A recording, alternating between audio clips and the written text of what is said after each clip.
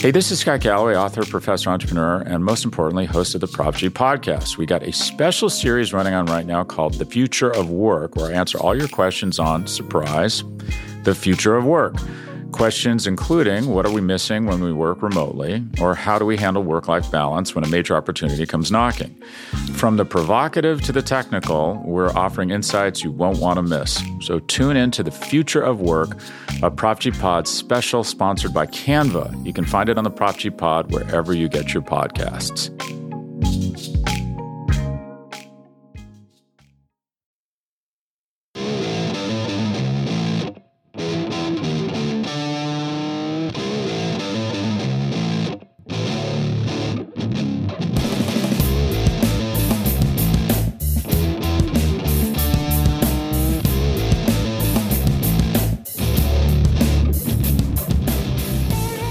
Hello, everyone, and welcome to episode 342 of the Battery Power Podcast. I am your host, Brad Rowland. It is Saturday, March 26th, or in the middle of March Madness. The Atlanta Braves will be playing baseball in the near future that counts. They're already playing baseball that doesn't count, and I am joined on a fabulous Saturday evening by Scott Coleman. Hello, sir. How are you?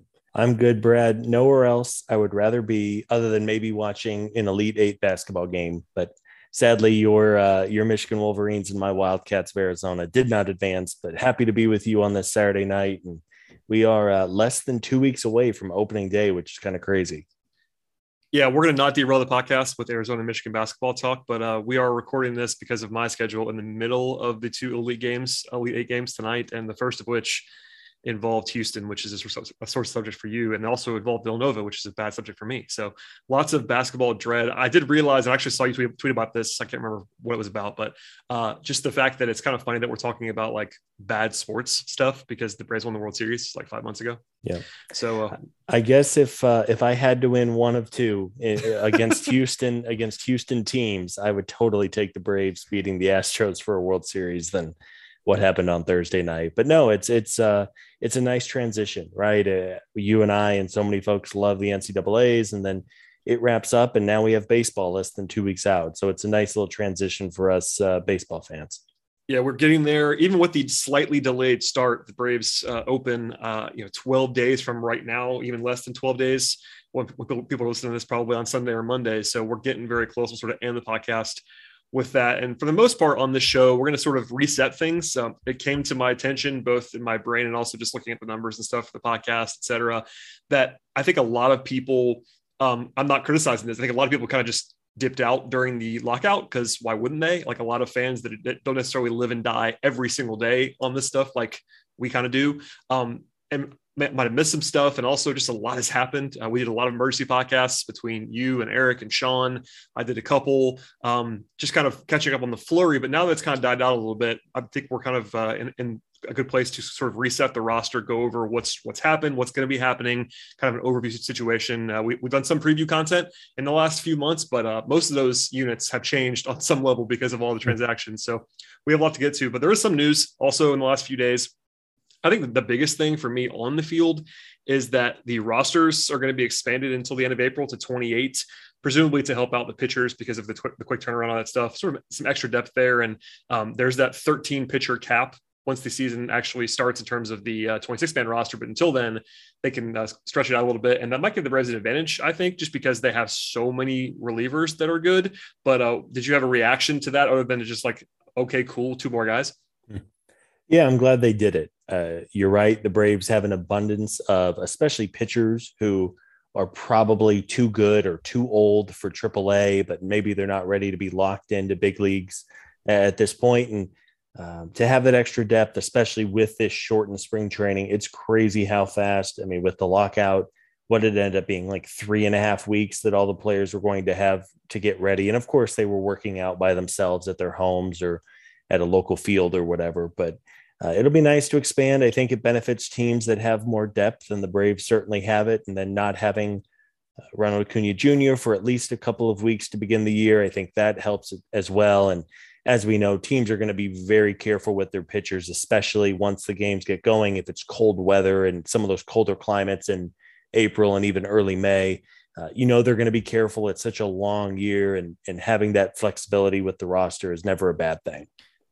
Yeah, and I think it's just a cautionary thing more than anything, which is fine. And the one bad part about the sort of small renegotiation there is that apparently the zombie runner is back. Don't love to see that. Very anti zombie runner, but alas, it's back. It got snuck in too, like out of nowhere. Like it just kind of surfaced like, oh yeah, they're going to throw this back in. I guess players just don't mind it because they just want games to end. Like I do understand that. Like if regular season games, I kind of get the appeal of it. I don't like it, to be very clear, but I do understand that maybe in this weird season they don't want to like have games go 16 innings if they can help it early on in the season. So it's funny. Again, it's probably selective memory, and I didn't look up the stats to this, but it felt like the Braves were horrible last year with that extra runner. Like without looking, I would wager good money that they were on the losing end of the ghost runner rule far more than the winning end. I would have guessed that stat lives somewhere. But if it was flipped and the Braves had the best record in baseball in extra innings last year because of it, you and I would maybe have a different tone. But hopefully, if that was the case last year with some bad luck, hopefully it flips around this season. But it is just an odd rule. I get why the players don't want to play 15 games. Frankly, I don't want to watch 15 inning games, but it just feels odd, I think. Yeah, I'm trying to do some quick math on the fly here. They played something like, I don't know, 10 or 15 games. I think they were sub 500 in extra innings last year. So if you want to blame that, blame that. Sounds right. Yeah. For a team that won 88 games. Yeah. Sounds about right. Yes. Other than that, like arbitration stuff happened this week, which doesn't candidly have a ton of impact in my mind because especially because of how late this is all going. Like payroll's been set, like nothing that's going to happen in the arbitration hearings is going to really change anything. They avoided hearings with Matzik and Minter and Sean Newcomb, who is still on the roster, by the way. They're going to hearings with Dansby and Riley and Max Fried and Luke Jackson. The most high profile one's Dansby, which we'll come back to later on because he's in a walk year, but guys like Riley and Fried, like I just tend toward, just pay the guy and have it be all hunky dory basically. But obviously the Braves are a file and trial team. So we'll see what happens there. Do you care about this? Cause obviously it matters to the team, but like the breathless coverage of arbitration, especially this year when it's just happening. So like the arbitration hearings are gonna be happening during the season. Like it doesn't actually matter to me. Right. It's not my money. It's not your money. The fact that they will now have to turn to like attorneys to settle it in court over a difference. I think like Max Fried was a difference of $250,000. I mean, to be clear, again, I'm not the one signing the paycheck. I get why the Braves do the file and trial thing. They're not the only team in the league to do it. There's a reasoning for it. And hey, good on the players. I hope that the players get the money they deserve. And but as you said, I mean, they're going to go to trial over 4 of them. I'm guessing they'll probably split the difference and it won't end up being any real money one way or the other. Yep, that's basically where I was on that. Other than that, last time we did a full flagship episode of this podcast. By the way, just as a reminder in the middle of the show, this is a podcast network. So this is the flagship show. This is episode 342 of the podcast. It's usually some combination of myself and Scott and Eric Cole, but also we have Road to Atlanta, which is the minor league show hosted by Eric and friends. And then we also have Sean Coleman on the Daily Hammer. So there's been lots of content in the last few weeks. So a lot of this stuff's not even going to be brand new, but just as a reminder of that, to subscribe to it and also download and share with friends, all that fun stuff. We have wall-to-wall content happening on the podcast network. But in the last couple of days, weeks, Jorge Soler officially left the Braves to sign elsewhere. No surprise, obviously, but kind of notable. And also there was some interesting reporting about Ken Rosenthal, noting that the Braves at least talked about Carlos Correa, which we kind of joked about a few times. We semi-joked about a few times on the podcast during the pre-Freeman saga. But that was interesting because, of course, he has an opt-out in his contract every year for the next 2 or 3 years. And also Dansby's in free agency. And the other thing that got out there from Rosenthal, which was certainly sort of catnip for Braves fans, was that they talked about Craig Kimbrell in a trade before they signed Kenley Jansen. Can you imagine if they traded for Craig Kimbrell? That would have been pretty interesting.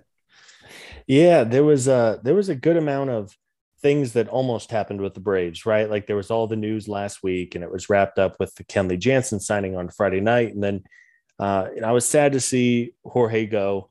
He got a 3-year deal, which is pretty, I mean, it's a nice reward for the way he finished the season last year. I was fascinated to see what kind of contract Soler was going to get. If you look at his numbers historically, he's like had one good full season in 7 years. Like he's been so inconsistent. He was really, really good a couple years ago, I believe, with the Royals, hit 50 home runs, and he was terrible whenever the Braves traded for him. It's kind of easy to forget how bad he was. His batted ball numbers were good, and there were a couple of things, quite obviously, the front office liked about him, and they did not give up a whole bunch to rent his services for a couple of months. So I was fascinated to see what kind of deal he gets. I believe he has an opt-out after this year as well. So if Jorge has a nice year, he can always hit the free agent market again next season. But I was sad to see him go, just that emotional attachment of maybe the biggest swing for the Braves this century. I wish him all the best. It sucks that he goes to the Marlins and we're going to see him 18 times over the year. It feels inevitable he's going to hit a big home run or two against the team, but good for Jorge. He got paid nicely, and sad to see him move on. Yeah, I can't imagine you tweeting out a video of Jorge Soler in the near future. That will never happen. Never. That never happens. On that front, though, like I'm with you. It was always a weird valuation, but I think we were correct when we talked about this early in the stoppage and lockout. But we were guessing that Soler was going to get more than Rosario, and that ended up happening. And that was one of the reasons why I thought he might not come back, was because I thought there was more of a market for him, and there was at the end of the day. In fact, I believe his projection at MLB Trade Rumors is actually exactly what he got, which was pretty interesting. 3 for 36 is real money for him. It's not like ridiculous money. And certainly, he's probably worth that if you can sort of see the upside and all that stuff. But your point is correct. Like, he's not a safe player by any means. Like, the upside is super high, but interesting stuff, and certainly going to be attached to him. And we'll see how he's received when he returns, because of course he did sign with a rival, which will be interesting. Not quite the same level of attention as Freddie Freeman signing with a different rival, but alas. Yeah, I think Freddie's probably in for a good 2 or 3 minute standing ovation when he walks up. I think Jorge will get one, I would imagine. I mean, fans, it wasn't that long ago, and again, just such an iconic swing that we will play forever. I hope they give him a nice ovation whenever he comes back. I still believe that neither Soler nor Rosario nor Madsick and a couple other guys should ever pay for a drink again or a meal again in the city, if it's up to me. It's funny. You mentioned that, and it reminded me, and if folks did not listen to it, Alex Anthopoulos had a very candid and really interesting 45-minute podcast session with Jason Stark and Doug Glanville. And it's funny, Anthopoulos joked, and he asked Snit the other day in camp, he was like, "Are you still paying for all of your meals and drinks?" And it's like, "Yeah, I don't get anything for free." So that is apparently that's a lie. I would happily comp a meal for any of those gentlemen you mentioned. But I'm glad you mentioned it. If you did not listen to Anthopoulos's 45-minute interview after this podcast, please go and listen, because it was fascinating to hear him talk. I would agree. And before we sort of move into the roster baseball kind of portion, I don't really have a lot of takes on the Freddie Freeman open letter that he shared with Bowman today. I'm not even sure we talked about this, you and I, but that's out there. Bowman shared it. People got very mad or very happy or whatever. I'm kind of just kind of done talking about Freddie for a while. That's kind of where I am on it. I will always have affection for Freddie Freeman. He was on the World Series team. He's faced with franchise for a long time. I'm kind of Freddie'd out, but if you have takes on the explanation / open letter, feel free to fire them off, and then we can move on forever. No, maybe not forever, but close to it. Right. At least for a couple of weeks until they play the Dodgers. Yeah. I think I have Freddie fatigue. I'm ready to move on. I appreciate everything he did for the organization for 15 years or whatever he was with the team. But as we've said, as Eric and I and Sean and yourself have all said, I think it's best to move on. Matt Olson is in. Freddie is out. I wish Freddie all the best. I love him. Thank goodness he brought home a World Series before he left. Yeah, I did think you mentioned this before we move on. I did think the Craig Kimbrell thing. Okay, cool. I mean, that's fine. I think I would take Kenley in a 1-year deal versus giving up assets. But I did think the Correa talk was a little interesting, because that was like weirdly reported just before the lockout that the Braves had some interest in Correa. Of course, the follow-up is, well, what happens with Dansby, who is of course under contract for 1 more year. But that was interesting. And if you really read through some of what Rosenthal reported, it seemed like Scott Boras was the one who was really pushing Correa to the Braves, if you will. I'm guessing internally the Braves felt they did not want to disrupt their shortstop right before the season began. But Correa has an opt-out after this upcoming season with the Twins. It really did feel kind of like they were using the Twins for a 1 year, just kind of get paid and then hit the market again in a year's time.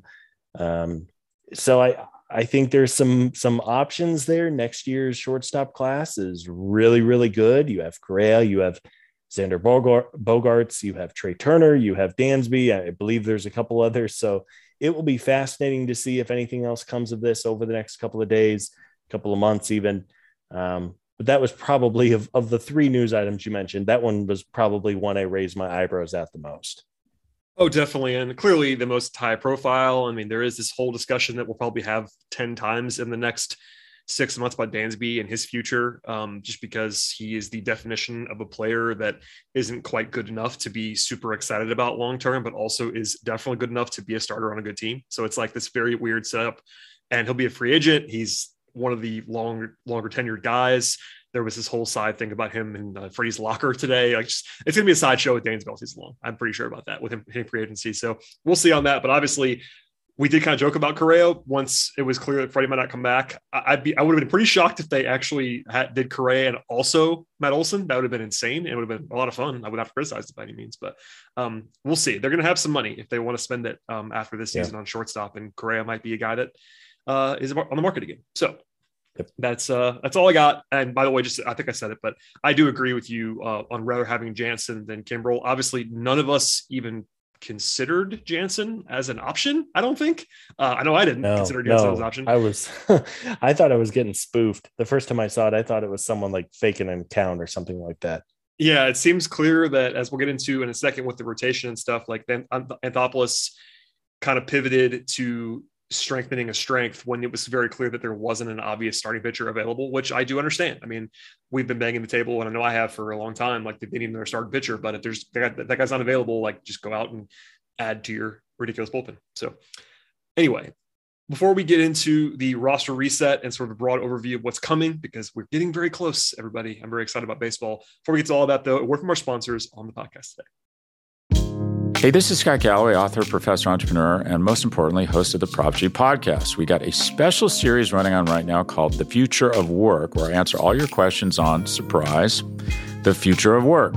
Questions including, what are we missing when we work remotely? Or how do we handle work-life balance when a major opportunity comes knocking? From the provocative to the technical, we're offering insights you won't want to miss. So tune in to The Future of Work, a Prop G Pod special sponsored by Canva. You can find it on the Prop G Pod wherever you get your podcasts.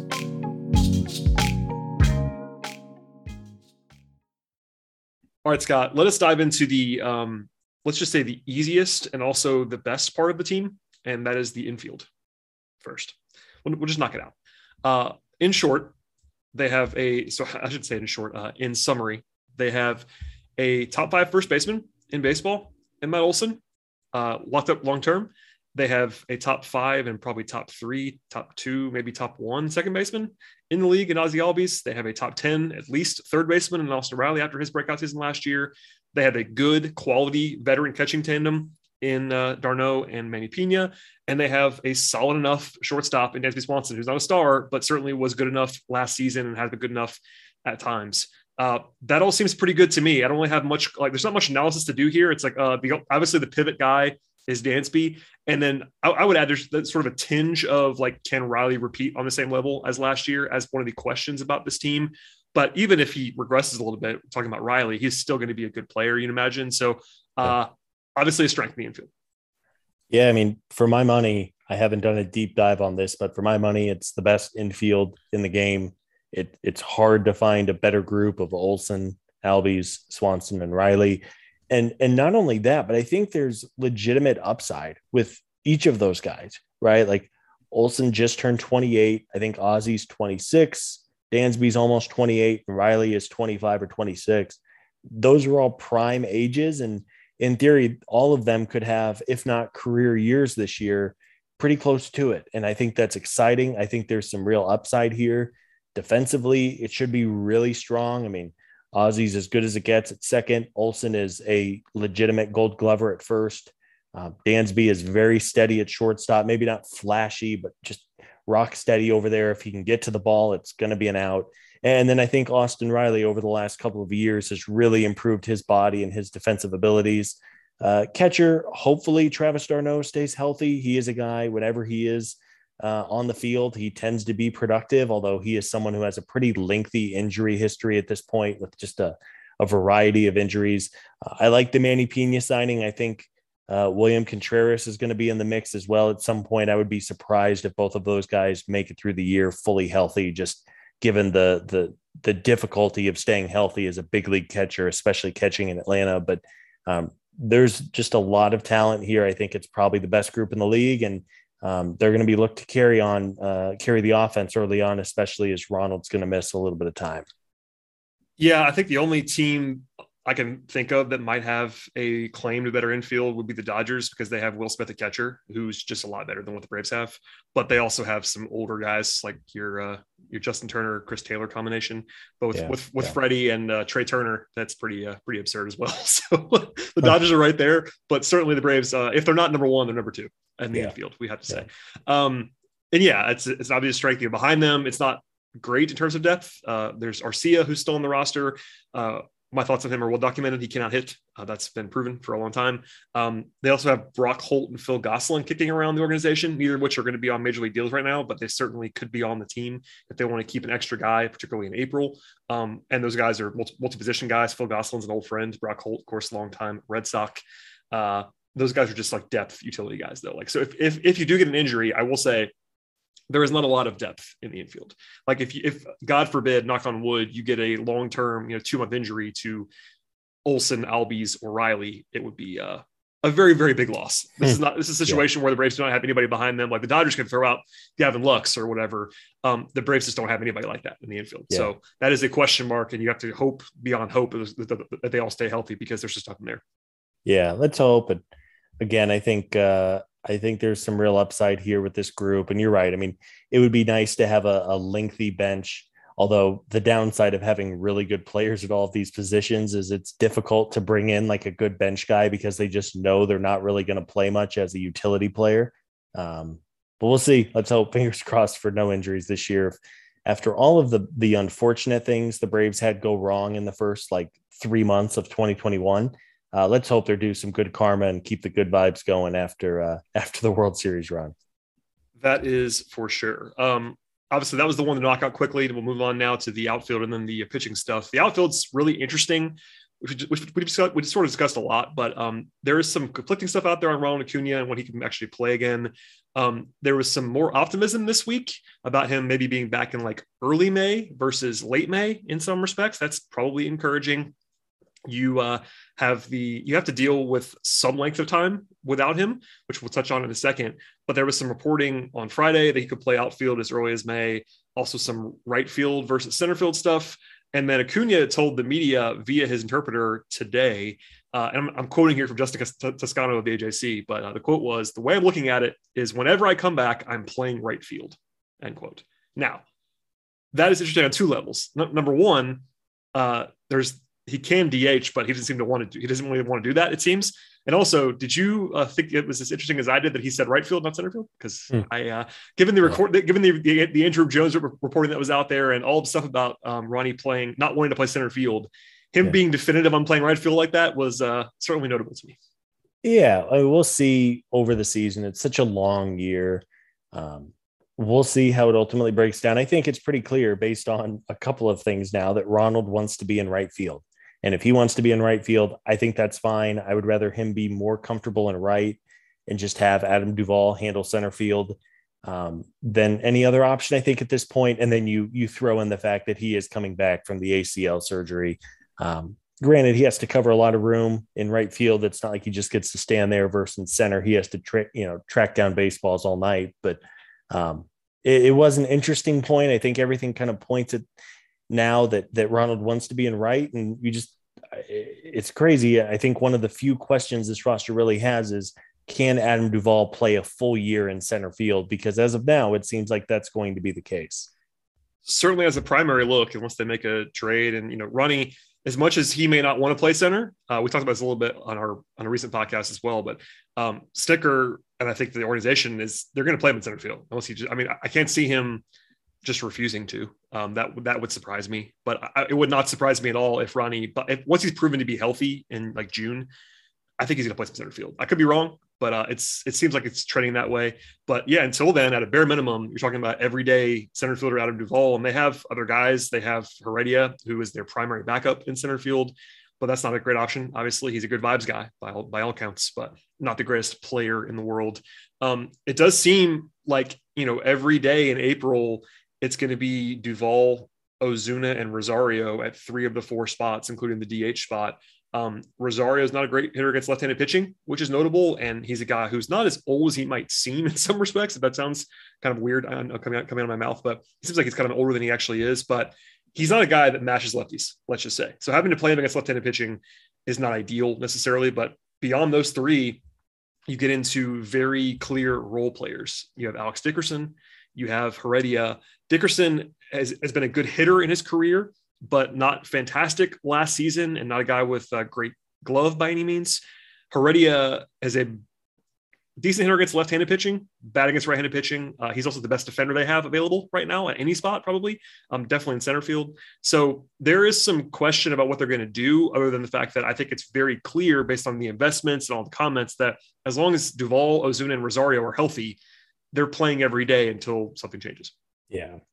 Yeah. And there might be some adventures in the outfield the first month until Ronald gets back. I mean, we really like Adam Duvall and his defensive abilities, and Rosario is okay out there.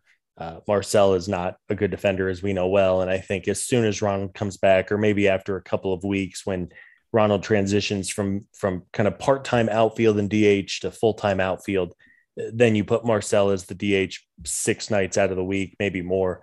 So there might be a few adventures out there. It really is crazy to me, just looking at this group as a whole, as we're talking, that even if Ronald Acuna wasn't on this roster, it's a really good roster. And the fact the Braves are going to add in an all-world talent, maybe a top 3, top 5, top 1 player on the planet in a couple of weeks to this team is just really exciting. And I'm glad to hear that they are really being cautious and bringing him along as he should be and not rushing him back, just with the obvious importance that he is to the franchise. But we'll see how playing time shakes out. I do like Alex Dickerson. His profile is good. I know some fans saw him batting 5th in the lineup the other day in spring training, and they were like, why is he batting 5th? He should be 9th. We'll see. You mentioned Rosario struggles against lefties. Maybe you drop him to 8th or 9th against lefties early on. But again, this lineup is so deep and just so powerful. And 1 through 9, there's really nowhere to get an easy out. It's going to be a lot of fun to watch. Yeah, I saw your reaction and saw some of the reactions. In that lineup, which we can talk about as much as we want to, there is no problem at all with hitting Dickerson 5th in that lineup, particularly because he can split up the righties. He does mash right-handed pitching career. Is he a great player? No. Is he a famous player? No. People don't know who he is. That's probably the biggest thing. He's on this very small contract. But if you look at the roster, if you want to find a little bit of vulnerability, it might be just a little bit of sort of the splits in the outfield. And Rosario is pretty key at the moment. Like, not that that's a huge shock, but between Rosario and Ozuna in particular, there's a lot of pressure on those guys. Like, Ozuna was, all the off-field stuff aside, was not very good last season when he played. They need him to be good. That's unfortunate, but they do. They absolutely need him to be good. So we'll see if those, they probably can't afford to have, subpar years from all of those guys at the same time. The smart money is on either Rosario or Ozuna, or maybe even Duvall just having a bad season. That's just kind of what happens sometimes, but they need some of those guys to be good. Yeah. We'll see with Marcell. I mean, it's been a long time since he's played consistently. He did have an opposite field 3-run homer today in the spring training game, which is a good sign. But you're right. There was some talk this week about, are the Braves better off today than they were at the end of the World Series? And I think the answer is yes. And I think it's mostly because there's some just real genuine upside, especially offensively, with Marcell Ozuna, who was not great last year. He started to come around a little bit, and then, of course, got hurt and suspension. And then, of course, Acuna. I mean, for as amazing as that's the thing. Yeah. I mean, again, he was on pace for like a 7-WAR season before the injury. And I know, of course, you could never replicate just how good and how clutch Jock and Duval and Soler and Eddie were in the playoffs. But adding in Ronald Acuna for 90% of a season is a real boost. And if Marcell Ozuna can be even close to the hitter he was in 2020 and the guy he's been throughout his career, that's a big time addition to the lineup. And it may not feel like a big addition just because he was with the team last year for a little bit.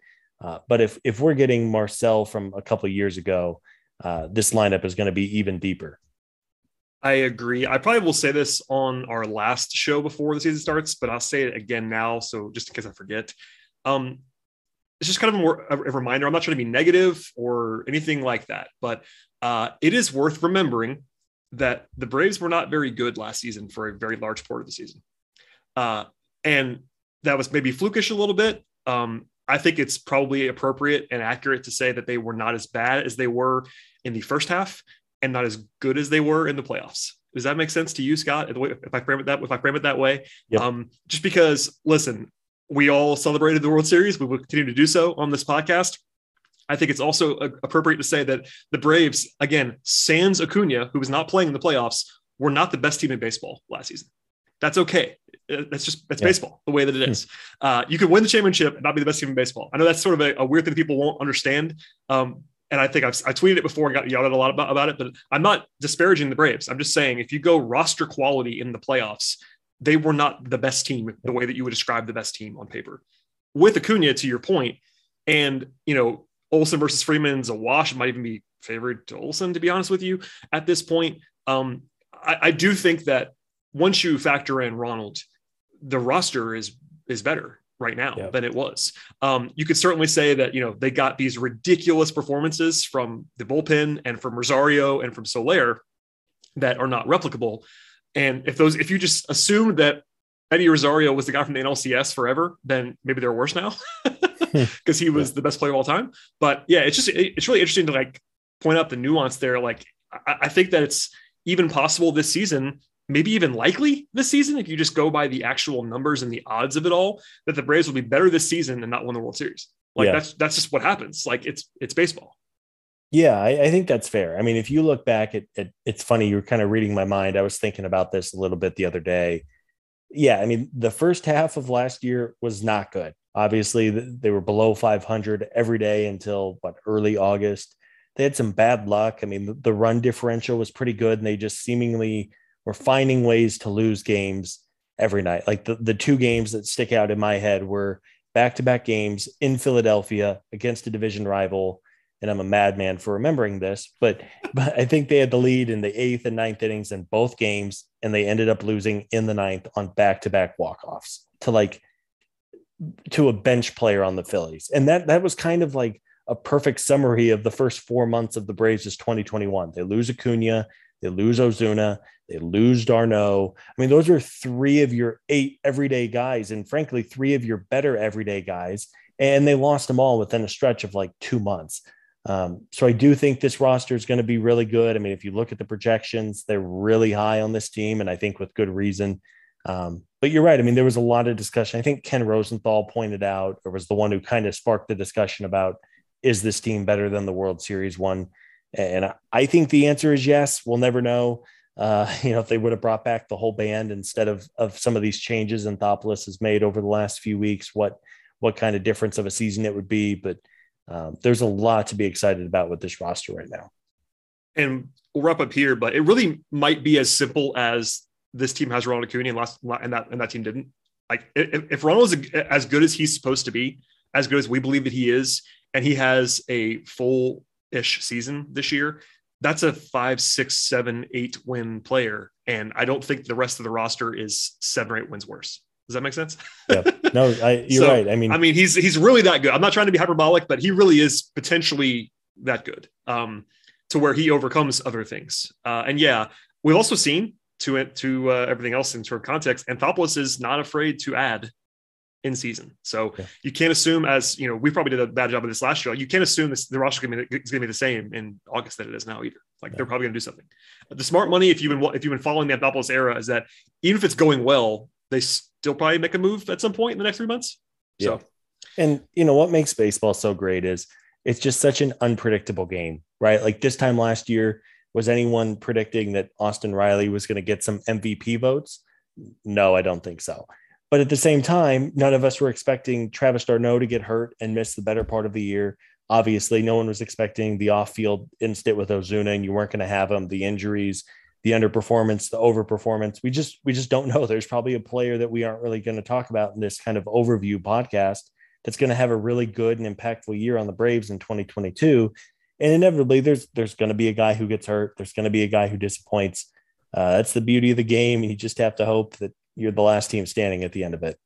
That is absolutely right. We've gotten off the rails. That's my fault. But alas, here we are. From the lineup, where we'll probably spend some time on like batting order and stuff later. I don't want to do that necessarily right now, but I will just point out they don't only have a leadoff guy without Acuna. So there's some already some like consternation on a daily basis in the afternoon about the lineup, which just makes me laugh because it's a little early for that. But just tell yourself once Ronald gets back, the lineup looks so much more deep and normal. I think it does look kind of odd. I mean, there's no great option here. I know not to go down the rabbit hole of Rosario leading off. It just looks funny, especially against lefties, that'd be very bad. But it's just a little strange. And I have to appreciate our mutual love for Mark Bowman. Bowman has been making fun of the lineup every single day in some form. He tweets like some fake quote about how much he likes something every single day, which I'm really appreciate about Mark. So shout out to Mark. Yeah, I think in the short term, I would lean towards Ozzie being leadoff against left-handed pitching. Agreed. Because of just how he mashes them, and not against righties, please, but against lefties. Yes. I think I would go Rosario leading off against righties, Ozzie against lefties. There's just so few. I actually looked this up the other day. There are 3 left-handed starting pitchers in the National League East to begin the year. Total. Does that include? Does that include Max Fried? No, I'm sorry. Okay. Of the 4 others, just making sure. Of the other 4 teams, you have Patrick Corbin in Washington. You have Taylor Rogers, is that his name? For the Marlins, really good. And then Ranger Suarez with the Phillies, who that was kind of smoke and mirrors last year. I think the Nationals might have like a 5th starter who's a lefty, but I mean, honestly, the 5th starter for the Nationals is not someone you have to really worry about. That does not matter. But more times than not, until Ronald gets back, I would imagine it's Eddie. And then anytime it's a lefty, give Ozzie 50 at bats if we can work it out. I'm all about that. Yeah, sign me up. And I think our general podcast stance, you can correct me if you want to disagree with me. Our general stance is give the best players the most at bats, which means hit Ronnie leadoff. And in my mind, that means hit Matt Olson second. I agree. That's just me. Okay, moving on from there.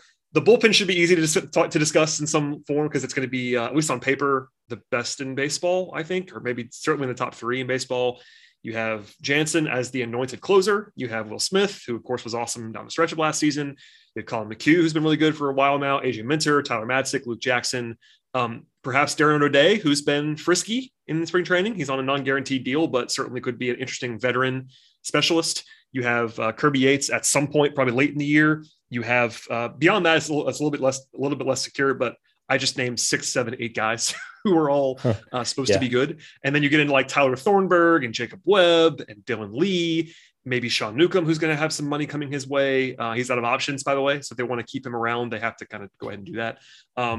Also, Spencer Strider came up as a candidate from Bowman. That'd be interesting. Obviously, he's a high-end potential arm in the rotation down the line, but if they're not thinking he's ready for that yet, he could be awesome in the bullpen. So they have, let's just say, an overwhelming number of relieving options. And especially, I just said that out loud. I'll say it again. They have an overwhelming amount of relieving options and it's still a bullpen. So like anything can happen in the bullpen. Yeah, it can. No, you're right. And I think the battle's really for the 7th and 8th and maybe 9th spot with the expanded rosters.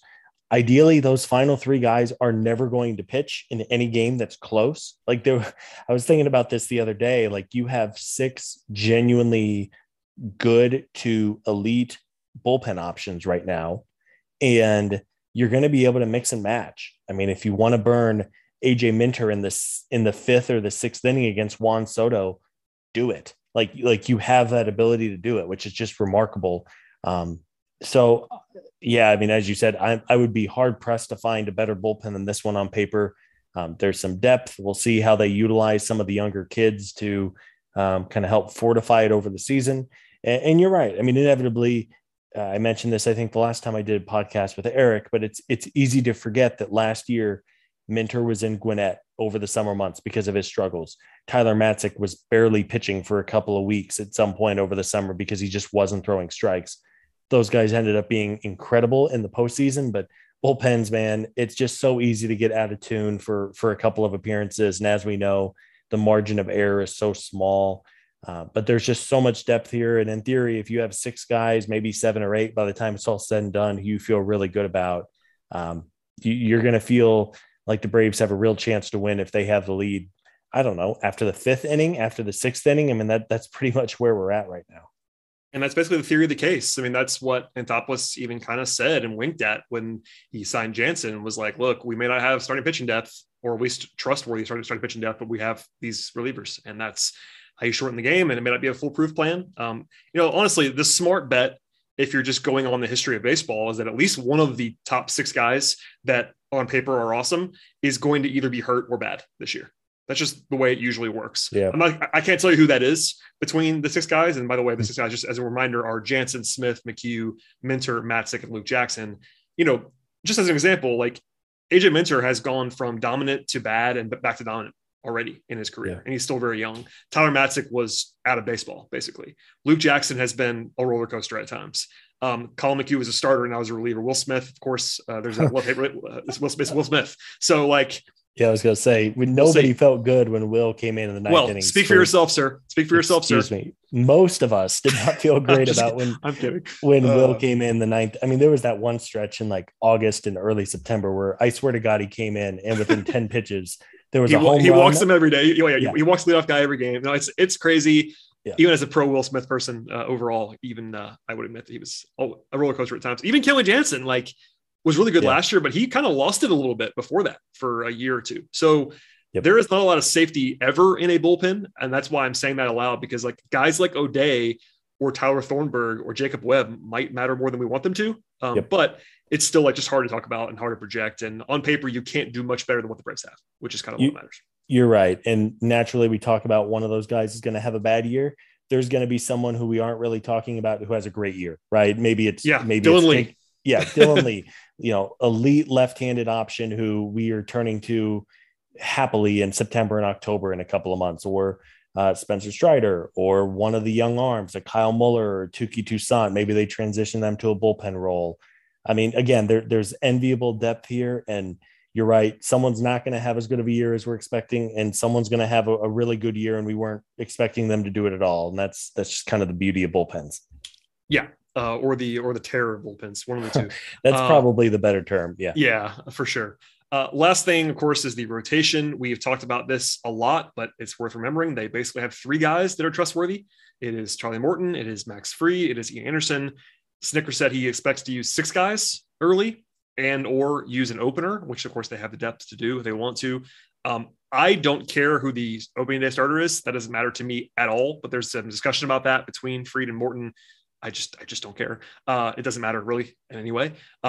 But those 3 guys are what they are. I mean, there's probably a discussion to be had about Ian Anderson and just actually how good he is. I think he is good. I don't know how good he is, to be honest, at this point, because I don't think anybody does. He has some weird peripherals and stuff, but regardless, he's a very solid number 3, and they have 3 guys that we all trust. It's just what happens beyond that. Yeah, you're right. I mean, you would hope that Max has an opportunity. An opportunity to really take that next step. I mean, he has pretty comfortably been one of the better left-handed starters in baseball the last few years. I think he can go even higher. He did not start out great last season. He had an injury early on and was just a little rusty. He was off just a tick, but then he really started to figure it out as the season progressed. So I think the sky is the limit for Max. Again, with Charlie Morton being 38, there's a little more risk here than your normal starter, though we know just how good Charlie has been the last few years. It seems like he's making a full recovery from that broken leg, which is, I guess, wasn't a guarantee that he was going to be able to come back in time. And seems like he's, if not on schedule, ahead of schedule. And then you're right. It's a big year for Ian Anderson. He's someone who has basically become a postseason legend over the last 2 years. But during the regular season itself, he's been good, but not great, a little inconsistent. He had the scary shoulder issue last year that cost him about a month and a half. So it's a big year for Ian. He looked good in his first spring start the other day, and hopefully he's in for a nice year. He might just be a guy that fools peripherals for large portions of career. Like, I think that's in play for him. I don't think you can assume it yet. The sample size is not large enough. And right now his peripherals do not match what he's been able to do ERA wise. So we'll see if that sort of regresses or if he's actually this guy. His strikeout numbers were down last year compared to the previous year. So like, that's not what you love to see, but his BABIP was very low too. So we'll get into all that, but even with some skepticism, maybe not skepticism, just like kind of cautious optimism about Anderson, he's still a very solid number 3. So I'm not really worried about it. It's just an upside thing. Beyond that though, like they have to find 2 guys eventually. And there are lots of candidates. Bowman projected Kyle Wright and Huascar Ynoa as the 4 and 5 this week when he did his initial projections. You also have Kyle Muller. You have Strider, who we talked about earlier. You have Tucker Davidson. They're all candidates. They already assigned Tukey to minor league camp, so that's not going to happen early on this year. If you want to go deeper, maybe Bryce Elder would be someone that could be in play. Soroka is going to be out for a while. There's no timetable on him. He's on 60-day IL, so you can't bank on him at all for a little while now. I'm sure they're going to keep looking on the market. I think it was, I can't remember who wrote this as a reminder this week, but it was like they signed Anibal Sanchez out of nowhere a few years ago. It might be a guy like that, like someone who's sort of a cast off looking for work. They could bring in somebody like that in the next 2 weeks, but they also might go into the season with 2 spots that are kind of wide open. And I think I would also probably guess Wright and Ynoa if I had to choose 2 guys right now, but man, my confidence level on Ynoa is very low, and Wright, I think we're all just hoping beyond hope that it's real this time, but I have no idea. Yeah, you're right. I mean, I think there's 5 or 6 guys here who at this point in their careers, they don't need to be in AAA anymore. I didn't realize Tucker Davidson is 26. Yeah. I think Kyle Wright's 26 as well. He, of course, was a high-profile college kid. So it's funny how the high school players versus the international free agents and the college players compared to the high school kids and the international players just seem so much older after a couple of years. How about this one? Kyle Wright's only thrown 70 major league innings in the regular season. Can you imagine how small a number that is for how much he's been in our lives, how much we talked about Kyle Wright in the last few years? He's thrown 70 regular season innings. Now he has thrown some playoff innings as well. I believe It's 12, 13, but man, sub 100 innings in his career. And by the way, as much as we all are really, really hoping on Kyle Wright, a former top 5 pick, Scott, I'm going to ask you this now without looking. Do you happen to know Kyle Wright's career ERA in the majors? 7. Close. It is 6.56. And that, by the way, that does not mean that he's going to be bad. It's a small sample size, and he obviously has been bad at times. He's flashed at times, but this is the guy that I think if you polled Braves fans, they would tell you is the number 4 starter right now, and he has a career ERA of almost 7 in the majors. So It is very, very uncertain behind the top 3. I want to believe, Brad, he's my pick to break out for like the 9th year in a row. We all want to believe. We really do. But I'm just saying, this is 4, and it's not been all at once too. Like he's appeared in 4 different seasons with the Braves, and he's never been good. I mean, his best season on record was 2020, and it was 8 starts with a 5.2 ERA. Like he's been bad every step of the way in the major leagues. Now he's had the playoff stuff, obviously a couple of memorable performances in the playoffs. But by the way, Scott, do you know his playoff ERA career? I would assume it's not good based on that. It is 5.84. Yeah. He had that one brutal game against the Dodgers in 2020. And that's why it's so bad, to be honest. Like last year, he threw twice in the playoffs and was very good both times. So I'm not saying he's like, it's just fun. Great. Yeah, he was great in that World Series. So I guess to get back to the point of rotation, you're right. All of these kids, they're 25, 26. They're probably too old. Don't need to spend any more time in Gwinnett, but obviously there's limited roster spots in Atlanta.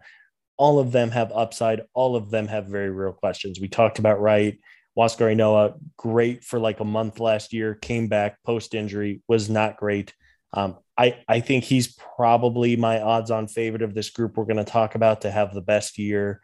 Tucker Davidson had a nice day today against a good number of the Twins' everyday options, though I have questions about Tucker's ability to get out lineups second and third time through. Just with he doesn't have great secondary stuff. I think he's good enough for maybe 5 or 6 innings. I just don't know how deep he's going to be able to work in the games. Kyle Muller has big time stuff, but as we know, he would just have innings where he just could not throw a strike. That's a concern, quite obviously, for a team. Tukey, again, I just don't know if it's ever going to happen for Tukey, the starter. I think his long-term future is in the bullpen, but I'm guessing he's going to get a chance. Just go down the list, and there's guys who I think you can kind of dream on a little bit. But really, they need at least one of these guys to really step up. They may not get two of them to cement themselves in the rotation, but if they can just get one, I think they'll be in pretty good shape, and then you can play musical chairs with that fifth spot. I think they'll be okay. That's the hope. That's very optimistic. Listen, like I talked about this a little bit, I think recently, it was either you and I or me and Eric, but if you go through the projections, like for instance, like the Zips Fangraphs projections for rotations, the Braves are like in the middle of the pack, which honestly you got to sign up for if you're the Braves. If the Braves are like 14th in pitching WAR this year from the starters, that'd be a huge win.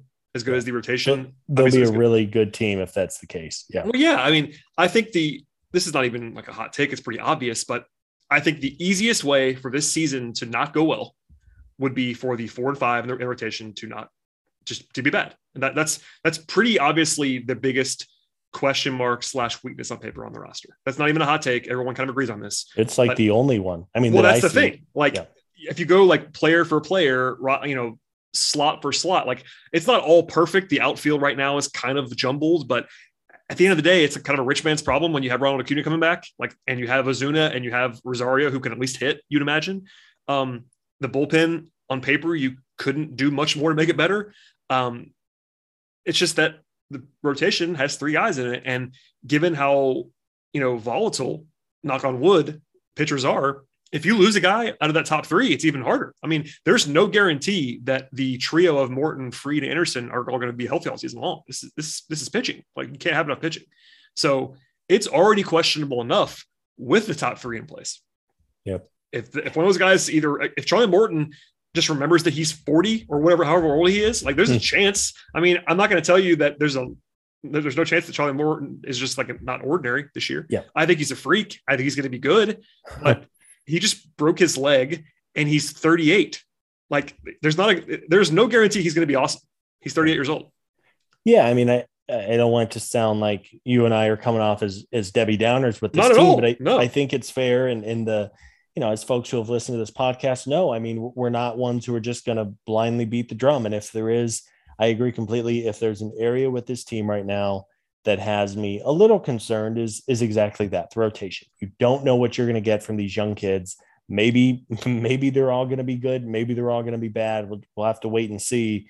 But you're right. I mean, if you lose any of the big 3 in the rotation, that suddenly then gets into scary hours a little bit. I mean, if they miss a couple of weeks, it's not a problem. But if they get seriously hurt, then it's a real issue. Sure. Especially just how hard it is to add good starting pitching during a year when all other 29 teams are looking for starting pitching. But you're absolutely right. And I know I can already hear people going, you're so negative. You're so negative. We're really not. I promise we're not. Yeah. This is the one spot that has me at least a little concerned as of, recording this at the end of March, where if things are going to go bad, I think it's in the rotation. Yeah. And listen, I know we have new listeners in the last year, and that makes me happy. So welcome aboard. There have been seasons where you and I or Eric or all 3 of us were, picking the Braves to finish 3rd in the division, and they won the division. So like we've been seen as skeptical or negative in the past. That's okay. I think it's more just us trying to be realistic. I think we're all going to pick the Braves to win the division this year. I'd be pretty surprised if we didn't, to be honest with you. This is not our official picks just yet. It'll probably be next week, but I know I'm picking the Braves to win the division.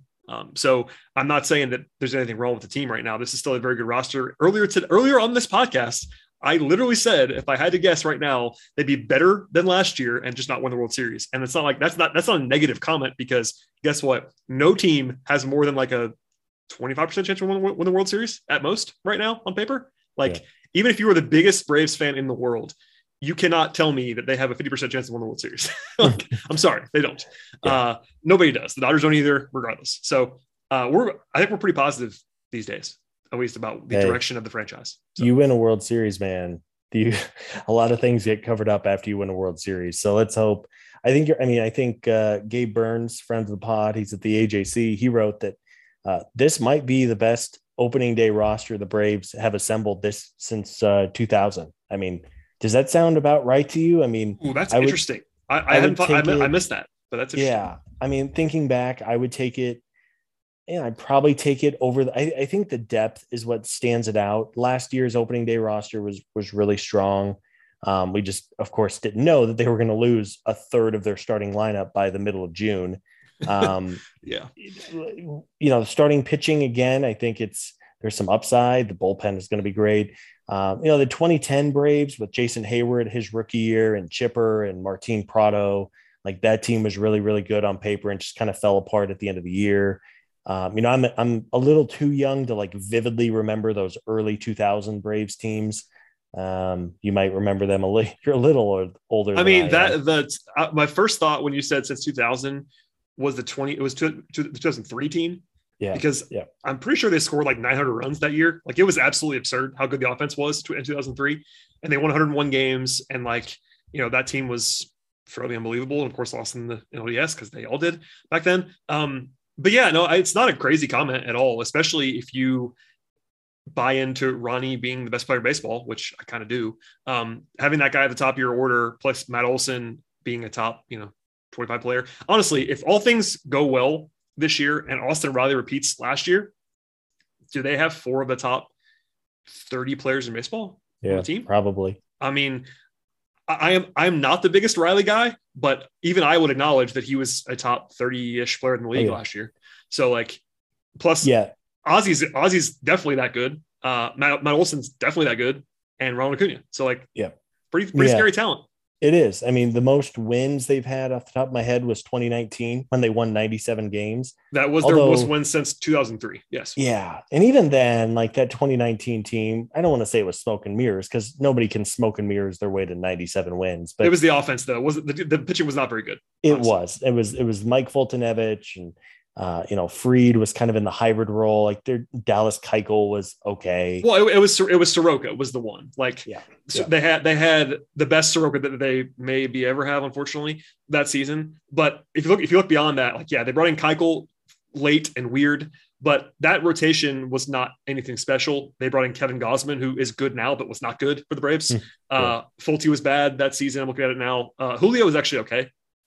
But their overall pitching that season was not fantastic. And need I remind you of who the closer was that year? It was one Luke Jackson by himself. So anyway. But I think the point, I think as a fan, it's hard not to get really excited. I know we're kind of nearing the end of this podcast, but it's hard to not get really, really excited about this team. I mean, I think they have legitimate 100-win upside. It's going to be a really tough division, but I think as you just noted, if a few things go right, I think there's legitimate upside for 95, 100 wins. And they can win another World Series. It's really hard to repeat, especially in baseball, but I don't know how confidently over the last 20 years we've gone into a year saying, the Braves could totally win a World Series this year. I think that's more than fair, whether you're a homer or not. I think that's a very fair assessment as we stand today. Definitely. As much as we just said, have not been always seen as the most rosy, I think we'd all agree this is a World Series caliber winning roster right now. Does that mean they're going to win it? No, but they certainly are capable of doing it, which I would not have always said in recent years. So they're pretty loaded. I think we all understand that. We'll sort of go into our final predictions later on in the process, but as far as how good they are, they're projected to be a top 3 team in the National League by almost everyone. It's basically Dodgers, Braves, and then, throw in, Mets or Giants or whoever you want to say alongside them. Even Pacoda, who famously has been low on the Braves forever, has the Braves 92 wins. That's Christmas time by Pacoda. So I have to mention this at the end of the podcast before we get out of here. Because it's timely. How about your guy, Dave Roberts, literally guaranteeing a World Series this week in March? That happened twice. He got asked about it. First of all, he guarantees a World Series win. Then he gets a follow-up question that was literally attempting to let him off the hook. They tried to be like, "Are you sure, Dave?" And he was like, "Yep, guaranteed World Series." Whoa. Listen, the Dodgers are loaded and no one should say otherwise. Even if I know Braves fans don't like the Dodgers, they have a great roster. So he might end up being right. But the fact that a manager, not a player, a manager in March, guaranteed a World Series victory is insane. Just nuts. Yeah. I mean, and they won the Mickey Mouse World Series. And hey, like if the Braves won the Mickey Mouse World Series, I would be happy. I would celebrate it. But I mean, every year in October, there's always something, right? Oh, my arm is tired. Like last year with Max Scherzer or whatever. Tyler Matzik shut the door on them. It's funny. Tyler Matzik had a pretty funny tweet about it, about making fun of Dave Roberts too the other day. If you want to go look at that. I guess there's something to be confident. It was a little weird how it came across from Roberts. It's like, okay, guy, chill out. It's March. And that's not really that's not usually how coaches and managers tend to talk, but good on him. Weird. They're confident. I look forward to, I mean, you want to talk about high profile games, the regular season, and let's hope for another postseason series with the Braves and the Dodgers, because those are going to be some high level games with Freddie and Kenley, and just the as if the rivalry itself was not good enough over the last few years with the playoff matchups. You send Freddie to LA and Kenley to Atlanta. There's going to be a lot of fireworks. I am not the first person to say this, but can you imagine a ninth inning Kenley Jansen against Freddie Freeman in Atlanta? With a shot to go to the World Series. Man, just losing. We are writing this, Brad. Sounds like a good book to me. Yeah, it'd be fun. Regardless, that's kind of our overview on the state of the roster and state of the team right now. We'll get into depth as we always do on the show. Again, if you're a new listener, we will do our thing throughout the season. We don't go away in the off season. We don't go away during the season. In fact, this year, we're going to have more content than ever. In the middle of, I guess, maybe near the end of last season, we sort of rolled out the Daily Hammer with Sean Coleman, which is like sort of the pseudo daily episode of the podcast, a little bit shorter, kind of game recaps during the season and little news and notes. Sean's done awesome with that. So we'll have that, 3-4 times a week, plus Road to Atlanta, plus this podcast every week or so. So lots and lots of content coming. And the best way to find all of that is to subscribe on your podcast player of choice, whether that be Apple Podcasts or Spotify, Google Podcasts, etc. Please just look up Battery Power on your favorite podcast app. We'll definitely be there. And again, the season is very close. The opener is April 7th. We'll have some more content, whether it be the two of us plus Eric or something like that, to get our final on the record predictions out there in the next 10 days or so. But we're almost there, Scott. This might be the second to last podcast before the season starts. Crazy. Thank goodness it was some dark and very quiet times during the lockout. So very excited for baseball, especially now that the college hoops is wrapping up. You're right. Less than 2 weeks. And wrapped up for us. I know that much, Scott. Wrapped up for us. We have some listeners whose teams are still going. Good for you. I'm so happy for you.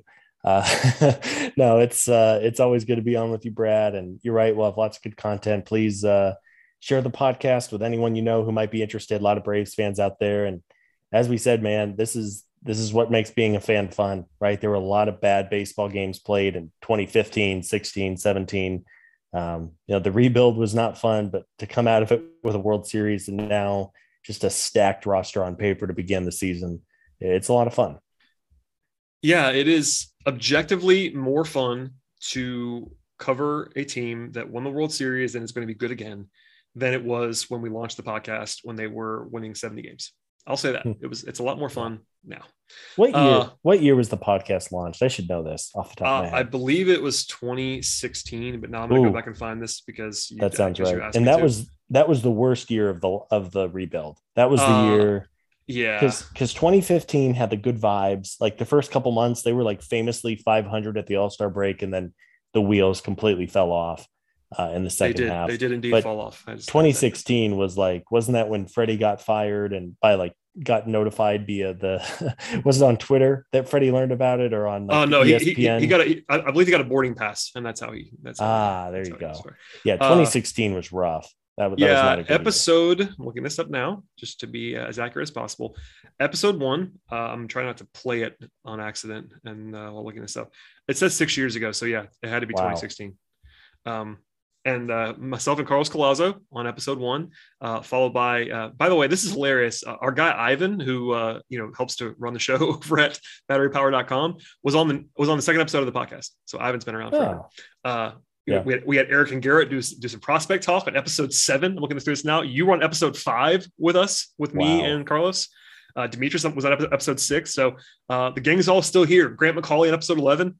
By the way, we should also plug the Battery Power TV program on YouTube with Grant and Corey McCartney. That's fantastic as well. So, written content, we're wall to wall, folks. I'm telling you, we're not going away at any point anytime soon. So, by the way, this is the funniest headline I've ever seen. We're in the rabbit hole now, but there was an episode 30, and the headline was Tim Tebow and the Labor Day mailbag. Which means I believe that was Tebow and the Mets. I believe. Dear God. Had to be Tebow and the Mets, but man, that was a long time ago. Anyway, we're off the rails. Well, Scott, thank you for joining me as always on the show. I will guarantee another podcast in some form, episode 343, will be coming up before the regular season begins. I don't know when that will be. Probably next week sometime. I have to go cover the Final Four next weekend.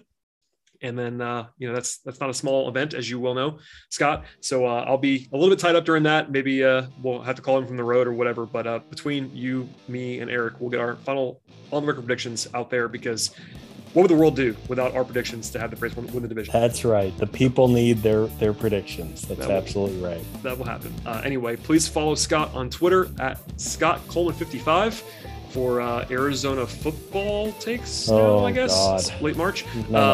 Shouts to Arizona football. Follow me if you'd like to at BT Rowland. Follow the podcast everywhere you can find podcasts, and also on Twitter at Battery Power SBN. We'll see you all next time.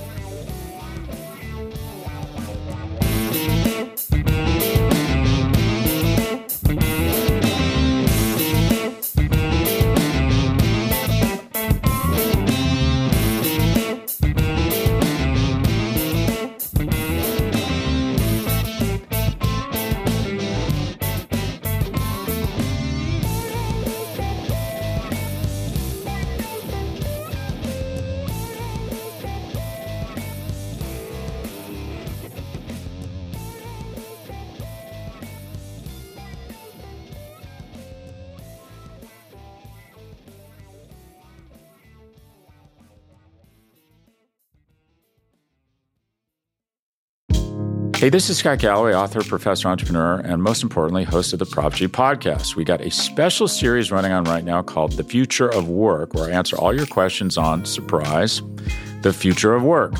Questions including, what are we missing when we work remotely? Or how do we handle work-life balance when a major opportunity comes knocking? From the provocative to the technical, we're offering insights you won't want to miss. So tune in to The Future of Work, a Prop G Pod special sponsored by Canva. You can find it on the Prop G Pod wherever you get your podcasts.